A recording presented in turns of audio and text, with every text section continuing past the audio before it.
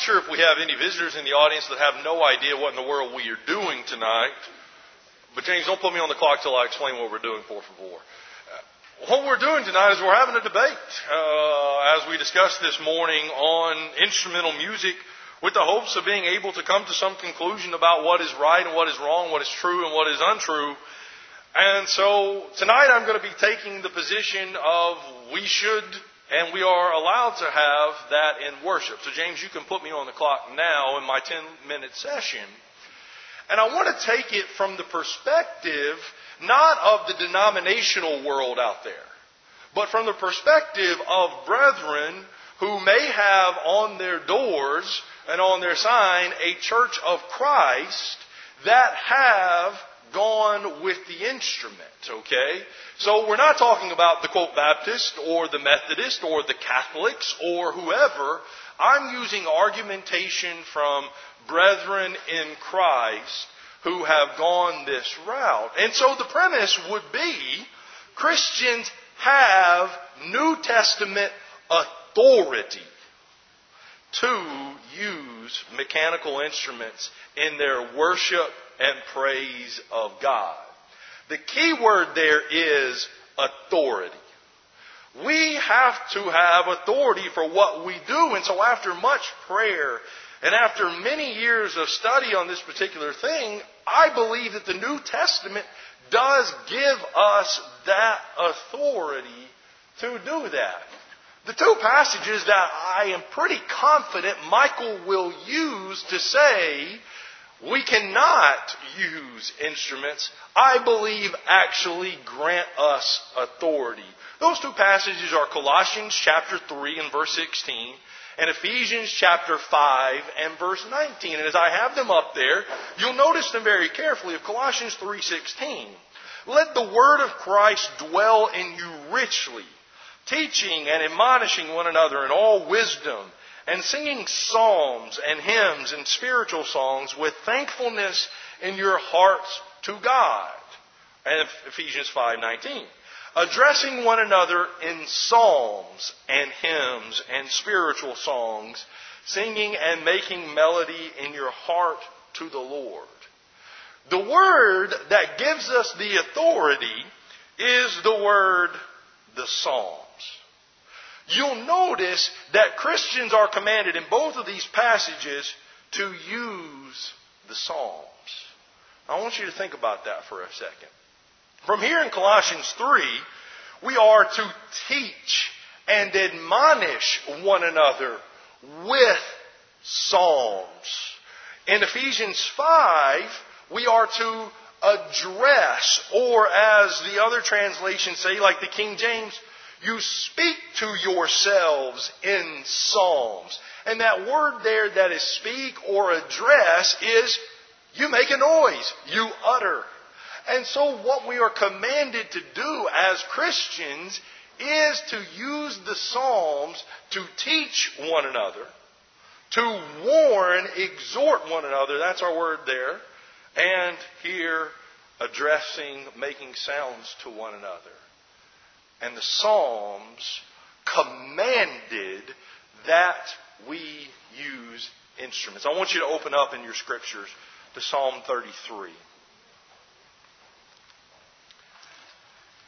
It's not just that the Psalms include scriptures, but rather it is that the Psalms commanded that praise of God be given with instruments. So you'll notice in Psalm 33, and we don't have the entire time to discuss that and to talk about that, but I want you to pick up in verse 1 here. Shout for joy in the Lord, O you righteous. Praise befits the upright. Give thanks to the Lord with the lyre. Now the lyre is kind of like our harp. Make melody to Him with the harp of 10 strings. Sing to Him a new song. Play skillfully on the strings with a loud shout. I want you to just think about what he just said there in verse 2. Give thanks to the Lord with the lyre. It's not L-I-R, L-I-A-R, but lyre. I can't say that word. But here's the interesting thing about that. That word is used 13 times in the Psalms. It's used very frequently of, I will use this in my worship, I will use this in my praise, I will use this, and not only will I use it, let the people praise the Lord with the lyre. I want you to go to Psalm 150. The very last psalm of the book of Psalms. Praise the Lord. Praise God in His sanctuary. Then go down to verse 3. Praise Him with trumpet sound. Praise Him with lute and harp. Praise Him with tambourine and dance. Praise Him with strings and pipe. And praise Him with sounding cymbals. Praise Him with loud clashing cymbals. Let everything that has breath praise the Lord. Praise the Lord. Like, you understand what he's saying there. He's not saying, hey, if you want to use a harp or you want to use a lyre. He's saying, use those things. Those are given for the praise and the worship of God. To which these things are mentioned repeatedly again in the Psalms. Consider the tambourine and the dance in Psalm 149. Psalm 149, consider verse 3. Let them praise His name with dancing. Make melody to Him with the tambourine and lyre. Like, this is what you're supposed to do. We're supposed to be up here dancing and playing the tambourine in praise of our King, of our Lord, our Maker. Verse 2. You see how when we're told to address one another in Psalms, some of the Psalms tell us we should use these things. And I'd like to also say one thing about that. Is that these items are very specific, aren't they? We got a 10-string harp. We've got a lyre. We got a flute. The pipes. There's one for pipes, right? So the very first thing that many brought in was an organ. Well, we have authorization for that. In Psalm 150 there, in verse 4, the last phrase is something with pipes. And oftentimes an organ or something along those lines. And so what I think you have is a lot of different instruments that are specifically stated there that we are to use in our worship to God. Last thing I want to point out.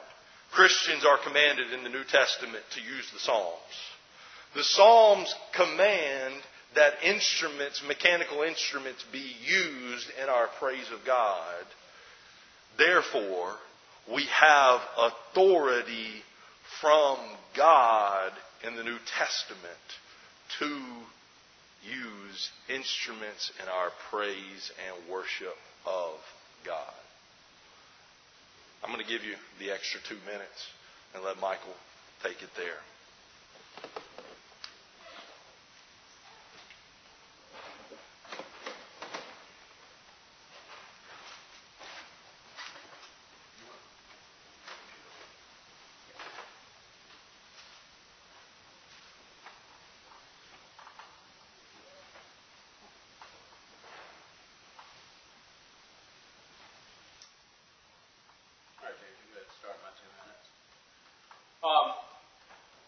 Glad to be here, and glad that you're here to witness this debate. And this is an excellent learning opportunity, as I think you can already see. I'm not going to take a lot of time to talk about that. I did this morning, but again, we're glad you're here. My obligation is to try to follow the arguments that Wes made and to try to answer them. So I am going to try to the best of my ability to do that. First of all, I thought it was interesting that Wes said the perspective he was coming from was that of brethren who had begun to employ instrumental music. Now, actually, that's been what I would consider to be a recurring problem through the years. If we went back and we were to look at the history of the church and we were to look at what brethren have done, we'd find that when churches first in the so-called Restoration movement, when churches began to wholesale convert over to the truth and all of that kind of thing, for 50 years roughly, and depending on what part of the country you want to look at, but anywhere 50 to 100 years, there was not a problem at all with employing instrumental music. In fact, there were very scant references to people suggesting it, and then the first time that it occurred was in 1859 in Midway, Kentucky. What that means is that brethren understood that a cappella music was the music that God has commanded us to go by. Now that in and of itself is not authority. Just because a group of people have practiced it doesn't mean that, it's right. We ought to, in every generation, we ought to reconsider. But I just want you to understand that traditionally and historically, that's not been the case. That Churches of Christ did not employ it. Then in the later 1800s, some began to. Many people objected to that. There was a split in the church. If you've ever driven by and seen a Christian church or Disciples of Christ, they eventually broke off, and instrumental music was one of the biggest reasons why. We went another 50 to 75 years where no one was having a problem with it. And then in my lifetime, in my generation, and a number of you that are here in your generation, it began to recur again. It's not anything new. It is something that from time to time, even through the centuries, has been the case. People have understood God wants a cappella music, or singing only, and then someone begins to suggest, no, it'd be good to have instruments, and maybe using some of the very arguments that Wes has used. Let's open our Bibles, if you will. Open up to Ephesians chapter 5 and verse 19. Wes talked a good bit about Colossians 3 and Ephesians 5, and I'm sure we will focus a lot of our attention on these verses. Now, Wes looked at the word Psalms, and I'm going to look at that in just a moment. But I want you to consider Ephesians chapter 5 and verse 19 with me. And I'm going to try to find a slide that I want to go to. Got some things written down here that I want to... This is a little newer way of doing things for me, so bear with me for a second here.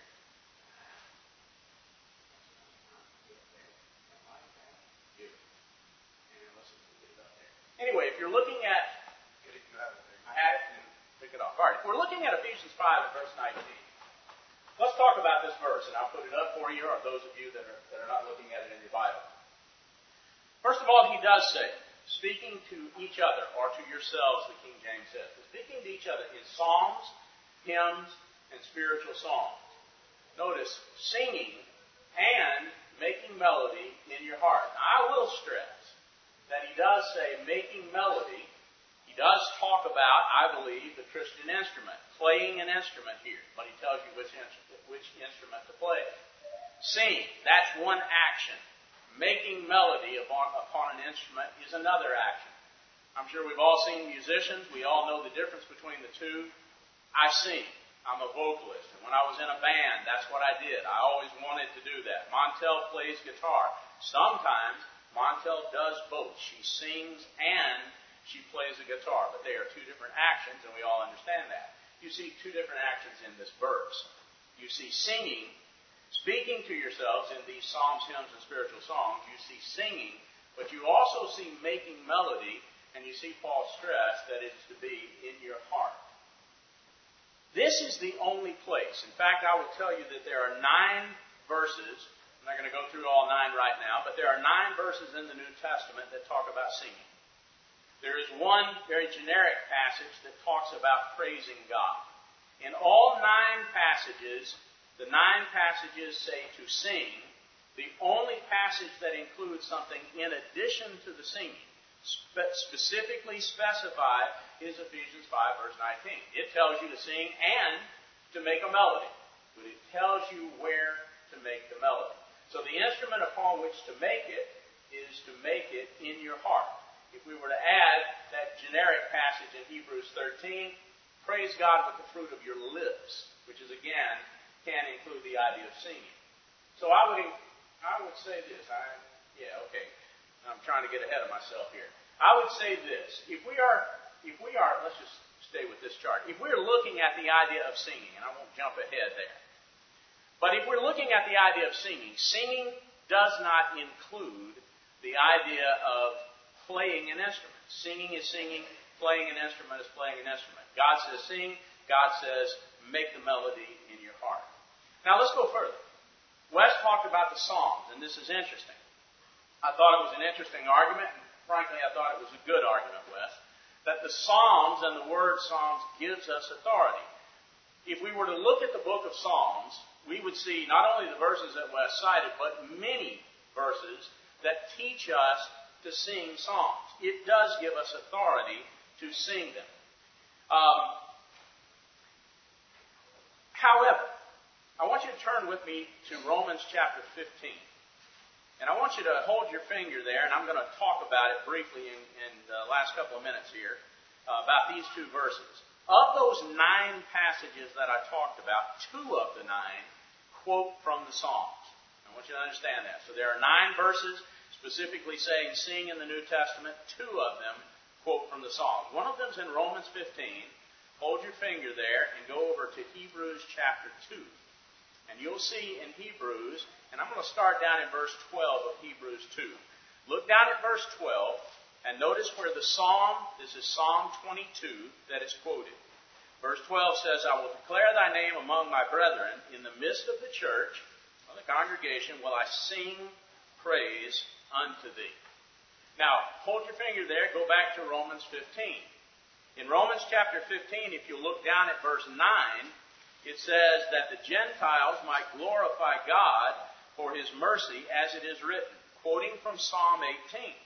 For this cause I will confess to thee among the Gentiles and sing unto thy name. Now here's the point. Many of the Psalms, like Psalm 33 that Wes quoted, or Psalm 150 that Wes quoted, many of those Psalms say sing and play upon an instrument. Some Psalms do not. Some of them only say sing. You can go back and look at Psalm 18. You will see that he only says sing there. He does not say sing and play upon an instrument. Psalm 22 says sing. It does not say sing and play upon an instrument. Don't you find it interesting that of the many Psalms that say sing and play, that the 2 and the only 2 that are quoted in the New Testament happen to be 2 Psalms and 2 verses that do not include play. Now the question would be why? And I'm going to try to answer that. And the reason for that, and please bear with me, this is a little awkward, but the reason for that is that the law, if I can get it up there. Yeah, there we go. The law has changed. When we look at the Psalms, we are to use the Psalms. We may talk more about that. The Psalms are for use, and there are proper uses of them. But it does not, 1 minute, okay. So it does not mean that we go back and employ everything from the Psalms. We can find a long list of things none of us would agree should be done today, whether that's animal sacrifices or going out and making war against your enemies or whatever it might be. The law has changed. And we have to acknowledge that the law of God has to be viewed as a will and testament. That the Bible proclaims for itself a major change. We may get more into this. It was something that was anticipated by God. It was something presupposed. And it focuses on a major change in history. The coming of Jesus. The coronation of Him as King and Lord with His own law. The crucifixion of Jesus, who is pictured in Hebrews 9 as the death of, as the testator, and there certainly was the death of the testator. The New Testament is the last will and testament of Jesus. It is an amended will of God. It's an amended will of God based upon circumstances having changed. Just like you might go get a will, but if you have major changes, then you would amend the will. Thank you very much.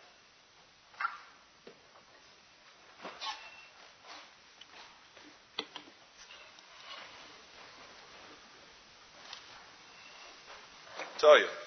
It's tough. Some of the things that he said is really, really difficult to deal with. Specifically, that making melody in your heart to the Lord. I agree wholeheartedly that the heart is an instrument. I would not argue that in one sense at all. But what I would argue, and I understand his point about Hebrews 2 and Romans 15, I would say, well, then what am I supposed to do with Psalm 150? that commands me to use that? What am I to do with Psalm 33 that commands me to use that? What am I to do with Psalm 98 that commands me to do that? And the law has changed. But I want you to notice something, that instruments were accepted before the law of Moses. I want you to go to Exodus, the 15th chapter. I've often wondered, when did instruments come into their worship of God? And in Exodus, the 15th chapter, the children of Israel have just come out of Egyptian bondage. And they have crossed the Red Sea. And we have in chapter 15 of Exodus the Song of Moses. And they sang this song. And notice that in verse 1. Moses and the people of Israel sang this song to the Lord. I want you to go down with me now to verse 19. For when the horses of Pharaoh with his chariots and his horsemen went into the sea, the Lord brought back the waters of the sea upon them, but the people of Israel walked on dry ground in the midst of the sea. Then Miriam the prophetess, the sister of Aaron, took a tambourine in her hand, and all the women went out after her with tambourines and dancing. And Miriam sang to them, "Sing to the Lord, for he has triumphed gloriously. The horse and his rider he has thrown into the sea." I would suggest to you, if I understand this passage correctly, that Miriam was singing to the Lord while she was dancing, shaking her tambourine, just as Psalm 150 and Psalm 149 have told us to do. You see, that was before Moses ever received the law on Mount Sinai in Exodus chapter 19 and 20. You see, this is predating the law of Moses. This is what God has wanted throughout. And so my question then would be, what do we do with those psalms that indicate using the instruments? And I say, I actually thought that Michael would use this passage, that the instruments were commanded from God, and so I'll bring it to your attention in 2 Chronicles chapter 26, that when David instituted some singers and some players, we would see that they were set up and they were directed by the Lord's prophets. Okay? I want you to notice another passage in 1 Samuel chapter 10. And maybe Michael will deal with that one in a second. But 1 Samuel chapter 10. Before there is ever a king in the land of Israel, Saul is anointed as king in chapter 10. And to confirm that he is going to be king and that this is going to happen, I want you to notice what he is told by the prophet. So pick up in verse 4. He said, "They'll greet you and they'll give you 2 loaves of bread." Then verse 5, there's another group. Let's continue reading there. I lost it there in the shadows. So we'll pick up in verse 5. "And after that you shall come to Gibeath Elohim," which, by the way, if you have a footnote, means the hill of God. So you're going to come to the hill of God, where there is a garrison or a place of the Philistines. And there, as soon as you come to the city, you will meet a group of prophets coming down from the high place with harp, tambourine, flute, and lyre before them, prophesying. I want you to just see what the prophets were doing in the days of Saul. They were using the lyre. They were using the harp. They were using tambourines. They were using flutes on the hill of God, offering Him worship. So my question then is, when did it all change to the point where these things that were once acceptable became no longer acceptable, and that were acceptable before the law of Moses? That would be my thing. I believe that we are to sing. But I believe we not only are to sing, but we have the authority to use these various instruments in honor of God to go along with our singing. Michael, it's all yours.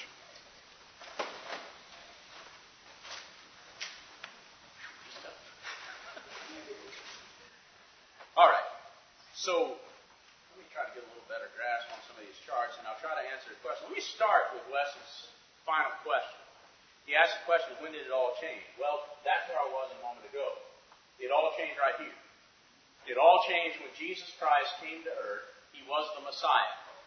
The Old Testament throughout, that is Genesis through Malachi, focuses, pictures, looks forward to Jesus coming, and presupposes a lot of changes. Let me just throw out one for you. David in Psalm 110 receives from God by inspiration a psalm that says, records a conversation between God the Father and Jesus. You are going to be a priest forever after the order of Melchizedek. That's 1,000 years before the Aaronic priesthood passes away and Jesus can be high priest. It always presupposes it. So when does it change? It changes with Jesus. It changes with His coming. It changes with His death upon the cross. It changes with Him ascending into heaven upon the throne, where He now has all authority. It changes with the death of the testator that issues in a new law. In fact, let's just run through very quickly. The law has been fulfilled by Jesus. Jesus said it Himself in Matthew chapter 5. I didn't come to destroy it. There are proper uses for the Old Testament. And the New Testament records 5 different passages that explicitly tell us how to use the Old Testament. But He did come to fulfill it. That is, to fill it up. And when He did, He said nothing would pass away till everything was fulfilled. But He said, I came to fulfill it. And that's why He launches into a number of verses where He says, you've heard it was said of old, or it was like this in the Old Testament, but I say it's different. And it's going to be different under my law. You can look at Colossians 2 and verse 14, where Paul talks about with the death of Jesus, the nailing on the cross of Jesus, there was also the nailing on the cross of the handwriting of ordinances, and it's very clear in that passage he's talking about the Old Testament and all of its commands. Having abolished in His flesh the enmity, the law of commandments that was against us in Ephesians 2 and verse 15. Or if we went to the book of Hebrews, we'd see He's the mediator of a better covenant, better than that Old Testament covenant. In chapter 8 and verse 7, if that first covenant had been without fault, and it wasn't, it was not complete, then no place would have been sought for a second. To replace it is the idea. With all of these things about Jesus and all of these facts that are now so. Saying a new covenant, again in verse 13, makes the first covenant old or obsolete. Or finally, and very clearly in chapter 10 and verse 9, with the coming of Jesus, the body that was sacrificed on the cross, and you can easily see it in that context, He takes away the first covenant that He may establish the second. So, if we continued on with that, if we were just continuing, no, that's not what I want. So let me try to get this quickly.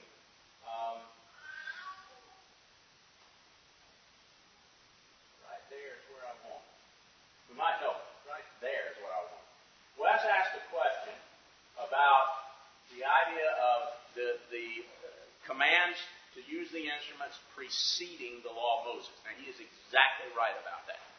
People have praised God upon instruments. They did praise God upon instruments before the law of Moses. But I want you to understand, very clearly in Galatians 3, the promise, the time of the promise, which includes all that time before the law of Moses, was added to the law.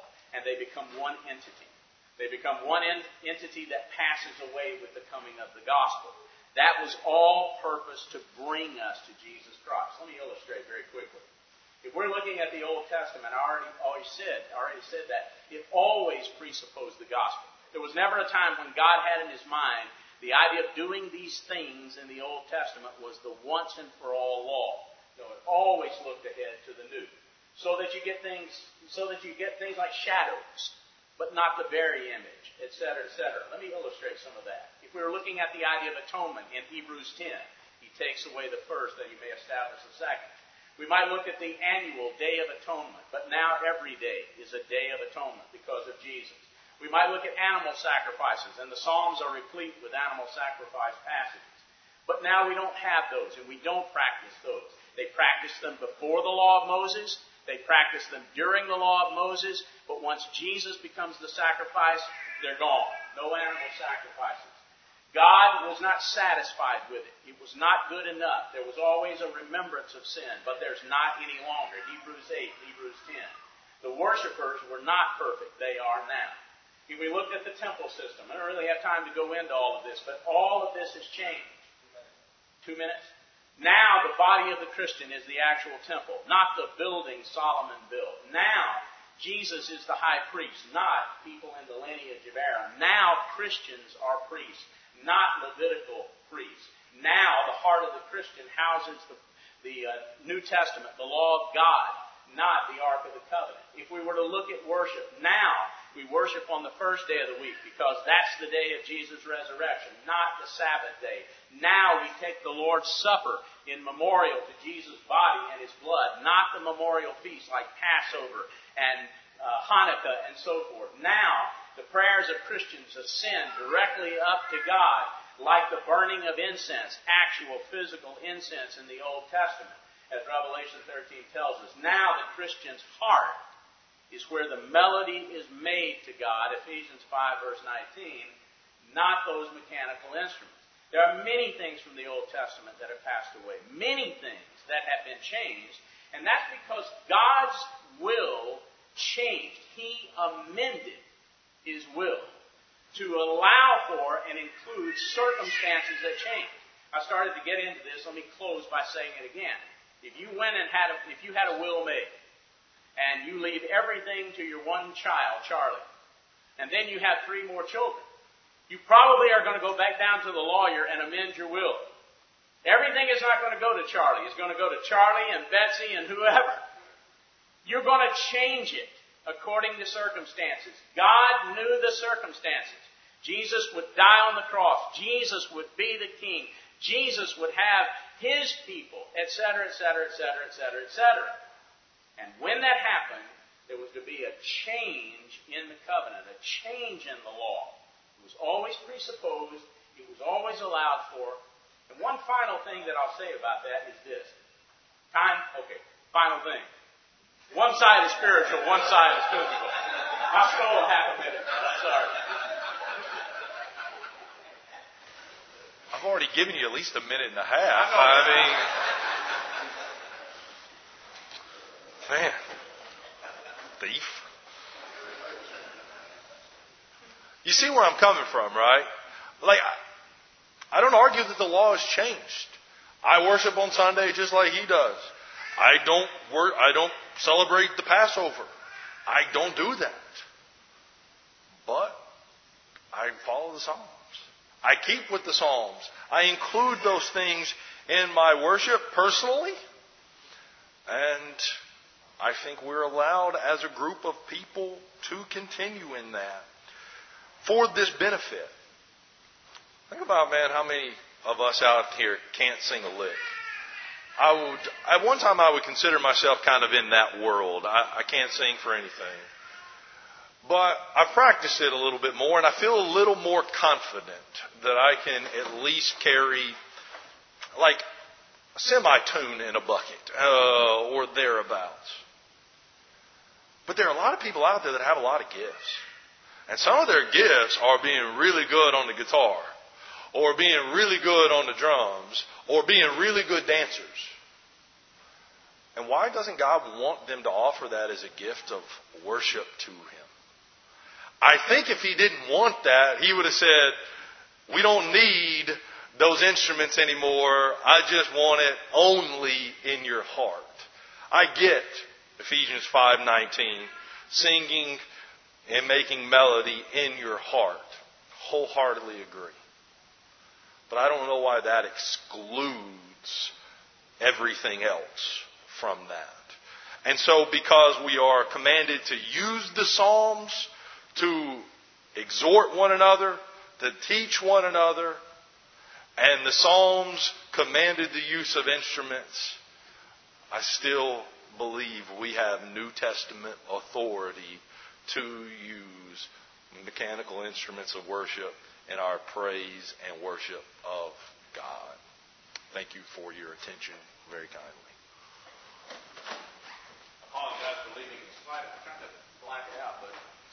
figure out. I'm very technically challenged, so I'll figure out how to do it. Wes said that he doesn't argue that the law has changed. And that's fine. That's great.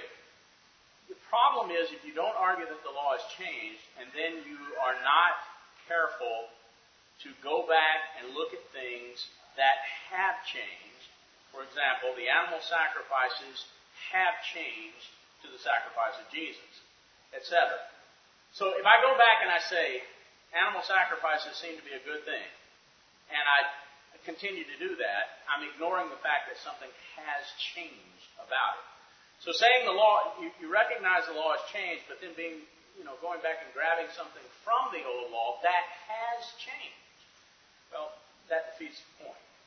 Now, let me go to something that Wes said at the very end. People are talented, and they are talented. They can play instruments. My wife can, and she plays one beautifully. Would God not have said, don't do it, if he hadn't wanted us to do it? Well, my answer to that is, God has told us not to do it. And the way he's told us not to do it, if I can find this quickly, and I don't know that I can, but the way he's told us not to do it is by telling us what to do. So, yeah, there we go. So let me just say this. Think in terms of 2 Kings 5. Now, put it in your mind for you to parallel 2 Kings 5 to Ephesians 5. In 2 Kings 5, just like in many passages, you might look at Leviticus chapter 10, for example. God is very specific about what he wants. Whether that is a certain kind of fire that he wants burned or incense burned upon it doesn't matter. Or 2 Kings 5, whether that is go dip, go baptize yourself, whatever, in the river Jordan 7 times. God gets very specific about things. And when God is specific, nothing else will satisfy God. He wants exactly what he has said do. If we look at Hebrews 7, and I don't have time to go through this argument, but let's make it very simple. Jesus is our high priest. God was very specific, and the Hebrews writer points that out. He was very specific about the tribe of Levi for all priests, and one family, that of Aaron, for high priest. But wait a minute. Jesus is high priest, and Jesus came from Judah, not Levi. And we are priests, and we come from everywhere, not Levi. So what has to happen? The writer of Hebrews says the law has changed. Now, the law has changed. What does that mean? That means when you have something specific in the Old Testament that is negated in the New or replaced or amended in the New, you have to go with that. It'd be like Charlie in my example before in the will. Charlie jumps up with an old copy of the will and says, hey, I get everything. And the other three kids go, well, no, we're in the will. No, but I was in the first will, you see. Thank you very much. And there's a lot more to be said. And believe it or not, we're going to flip this around. And I'm going to try to do what Wes did tonight. He's going to do what I tried to do tonight. And we're going to argue the other side of it. Now, that's difficult. But we're going to do our best. And I hope that you're really looking at this and saying, wow, there's a lot that goes into such a subject as this. Appreciate your attention, and Wes is going to offer an invitation at this time.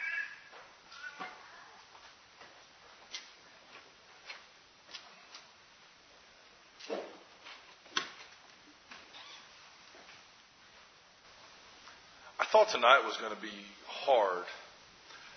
Having to see him from the other side makes me think next week is going to be harder.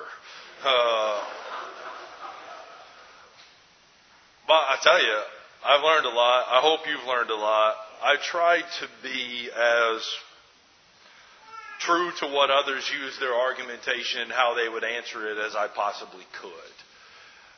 I'll cheat by telling you when I saw Michael's slide up there of authority of silence, I went ahead and threw him a softball so he could get that one out there, because that's kind of what kind of makes my argument fall flat on its face from that perspective.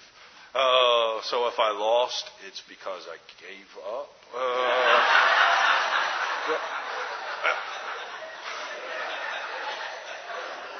No, but that's the way it goes. Again, that's how hard it is to get. And that's high because, whatever, the case. All right, let me do what I'm supposed to do right now with the invitation. Man, the crowd that is here tonight, I just want to say thanks for being here. The effort that was made by many of you who aren't here very often on Sunday night, really appreciate you maybe even more so than the rest of us are always here. But what I hope that we have seen tonight is the benefit of being together with one another and really diving into the Word of God. And the benefits that come from that and the things that we can learn by diving in and dealing with some really difficult Scripture. That what we see is that God has made it in such a way that, as the Proverbs say, iron sharpens iron. I imagine all of us learned a little something tonight. Maybe there was a little something from both sides that is, like is often described, a little pebble that has been put in our step. Where I've now got to think about something that I've always kind of held as this, and now I just got to think. And we get to think this week. And then guess what? We get to come back on Sunday night next week and see it again, except different things. Because guess what? We didn't even touch the hem of the garment of this. And man, I don't know from you, but that time flew by for me. But here is the point of what we're trying to say as we open the invitation up. Is that, man, God knows what He's doing. And what a blessing we have to be here and to encourage and strengthen one another. And the invitation is, why don't we do that more often? And so that's the invitation this evening. It's not about becoming a Christian, because most people in this audience know what they need to do, and maybe they're ready, maybe they're not. But for most of us, it's, man, why aren't we sharpening each other every single week, and the benefits that come from that? May God give us strength, and may God give us wisdom and understanding to know what His will is, Ephesians 5, so that when we stand before Him, we'll be ready to enter in those gates. If you need the prayers in any way this evening, the congregation, won't you come now as we stand and as we sing?